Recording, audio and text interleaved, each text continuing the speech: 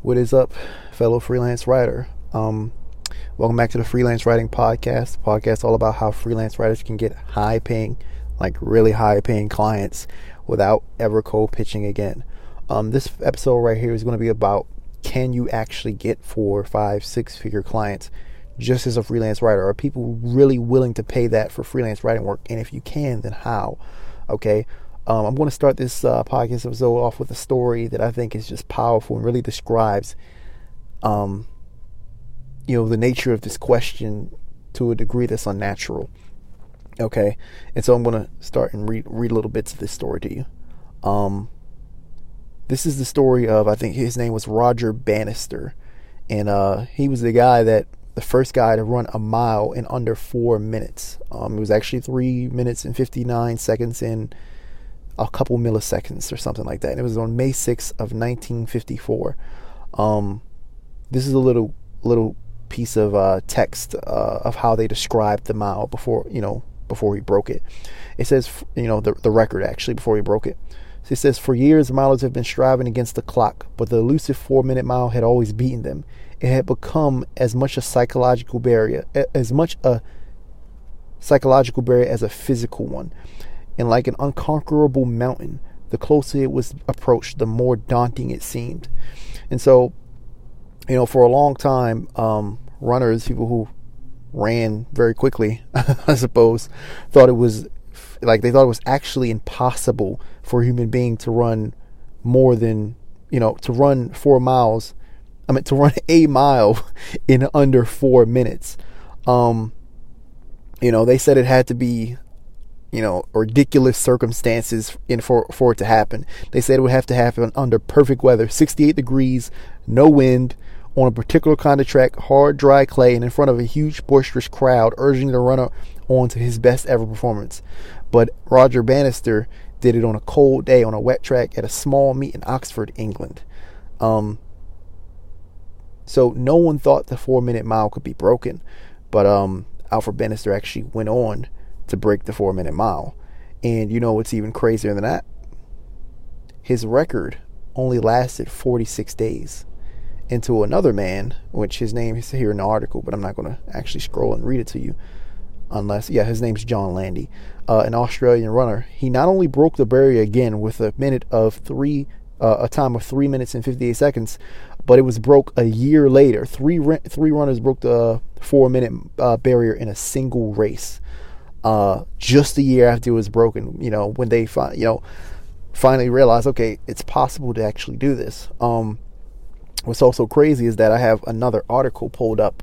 It's Wikipedia, so take that for what you want. But a list of high schoolers who ran, the youngest person who's ever run a 4-minute mile was like 16 in 250 days. A list of high schoolers, a list of children who've actually ran faster than a mile in less than 4 minutes. So Jim Ryan, this was in 1964, 65. He ran 3 minutes and 55 seconds. He's from Los Angeles and San Diego. Tim Danielson, Marty LaCory, Alan Webb twice, Luke Verbicus, Matthew Maton, Grant Fisher, this is in 2015, Drew Hunter in 2016, Drew Hunter in 2016 again, Michael Slagowski in 2016, Reed Brown in 2017, Leo, Hobbs, Kessler, the list goes on. Hobbs broke it in 2021, and he ran 3 minutes and 57 seconds. So these are some fast children. Furthermore, the oldest person to ever break the 4-minute mile was, one of the first questions that pop up when you go to Google is, can a normal person run a 4-minute mile? And it says, although a man of 40 years of age, Eamon Coughlin, has run a mile in under 4 minutes, achieving this feat is still difficult. So even a 40-year-old man was able to break the 4-minute mile. Now, it's still an incredibly difficult thing to do, but it's a possible thing to do. And it really became possible when the mental, the psychological barrier, not the physical one, because it was never a physical barrier, when the psychological barrier was broken because it was demonstrated to people, right? And so there are a lot of things in reality that we think are impossible, but upon upon someone trying and observing that it can be done, we really realized for the first time that, okay, we can do it as well. And I remember one such moment like that was for me was when I got on the phone with John Adams, who runs the Wealth Page on Instagram. He was telling me about all these different people, that he was selling online for $1 billion, these billionaires that were his clients, and he was making thousands of dollars and $10,000, $100,000 sales call with these people, and he was making all this money a month and millions per year.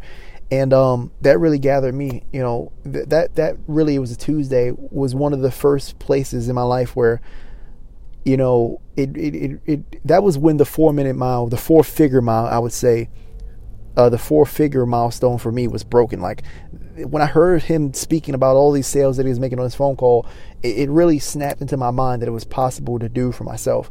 Like, I remember being on Fiverr, this literal entire year, being on Fiverr and selling my goods and services for $200, selling my freelance writing skills for $200, and thinking $200 and $300 because it's just writing and anybody can do it, was the limitation to how far I can go and how much I can sell. And I remember just hearing him on this phone, giving me advice, like, you just got to make sale call after sale call, and you just got to kind of go for it. It really amped me up and made me really believe in, sales limits of sales beyond 4 figures.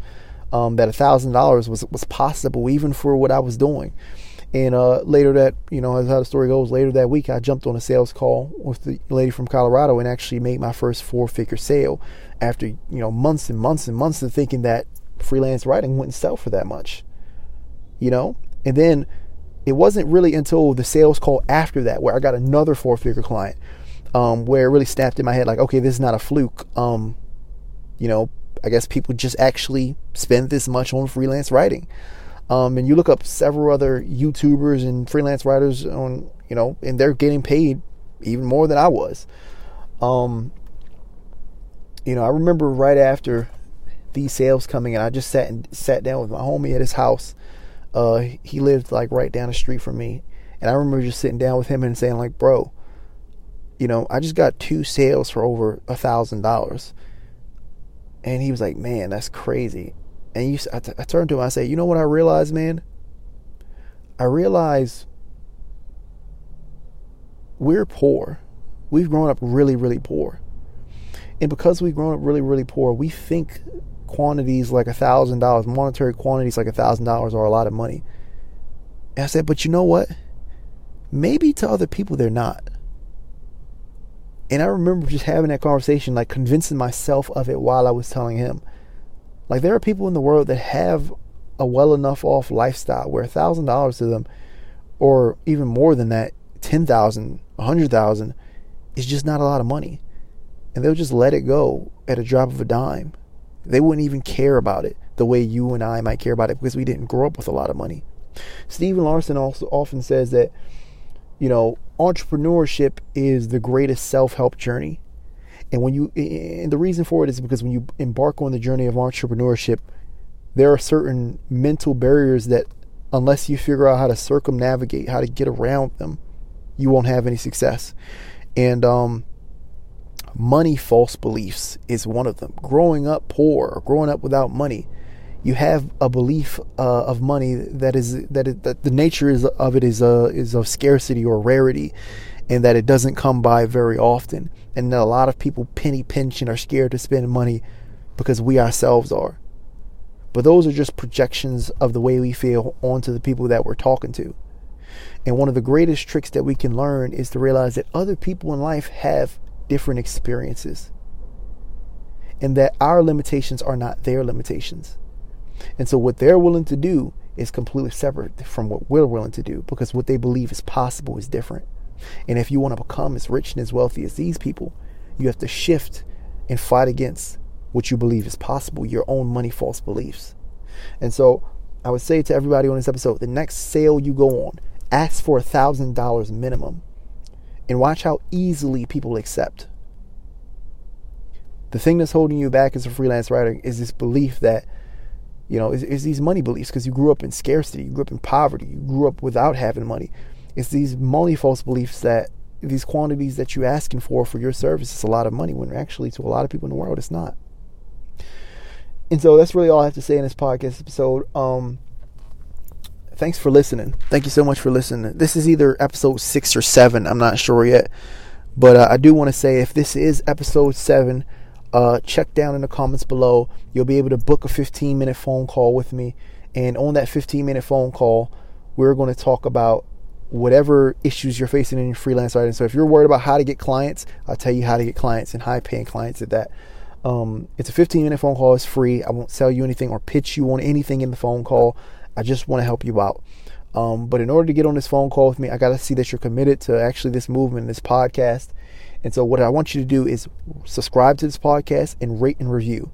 I have, a little training or something like that coming up early next month that is going to, it'll only be available for 24 hours. That is going to show you how to get high-paying clients for a lifetime. So you're going to want to subscribe to this podcast anyway and look out for that. But this is Dallas, and this is the Freelance Writing Secrets Podcast. I'll see you in the next episode, I guess. Go and break past that 4-minute mile, man. Go break past that barrier. I've done it. Many people in the world have done it. I want you to see if it's possible. So go for it. Thanks for listening.